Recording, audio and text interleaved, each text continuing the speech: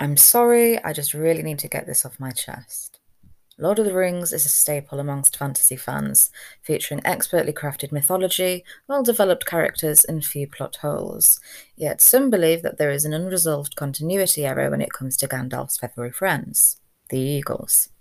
Many Foolavatuks believe that the Hobbit's journey would have been considerably shorter with the early aid of the Eagles and class their initial absence as a plot hole. This is why it isn't. Sauron takes the form of an all-seeing eye.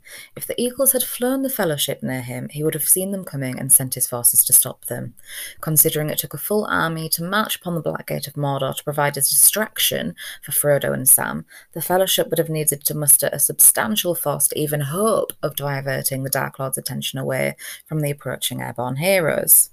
These forces would have been the Nazgul and their formidable Fallbeasts. Even if Sauron hadn't noticed the approaching eagles, it's likely that the Ringwraiths and the Mounts, spearheaded by the Witch King of Angmar, would have waged a terrible battle against the eagles, one that the heroes may not necessarily have flown away from. Despite its fantastical nature, Lord of the Rings is steeped in reality.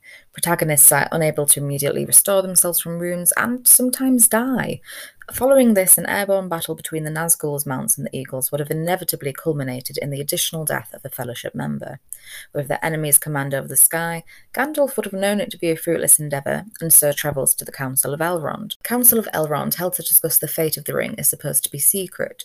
Initially, Sam is not invited to this, with Elrond admonishing him in the books, "It is hardly possible to separate you," even when he is summoned to a secret council, and you are not. Subterfuge is required to destroy the ring and keep Sauron ignorant of their quest. And the Eagles of Valar are not small. With wingspans eclipsing more than 20 metres wide, these colossal birds would have attracted attention if a pack had soared across Middle-earth. More attention than a small group travelling on foot. However, Gandalf the Grey may have had secret ulterior motives to use them. Before the Balrog pulls him down into a chasm, his last words are, "Fly, you fools!" Whether an instruction to seek the eagles or a command to flee the dangerous mines, it is uncertain. Upon his return as Gandalf the White, the wizard forgets most of his earlier life, even his name in the books, until Aragorn tells him. "Gandalf," the old man repeated, as if recalling from old memory, a long disused word. "Yes, that was the name. I was Gandalf." So, with the regenerated wizard forgetting key parts of his past existence, it could be possible that the eagles were initially part of his plan, but he simply forgot this. This would cleanly sew up any glaring plot holes and allow rabid fans to leave the eagles alone in peace, proving they weren't lazy and unwilling to help, just ghosted by Gandalf.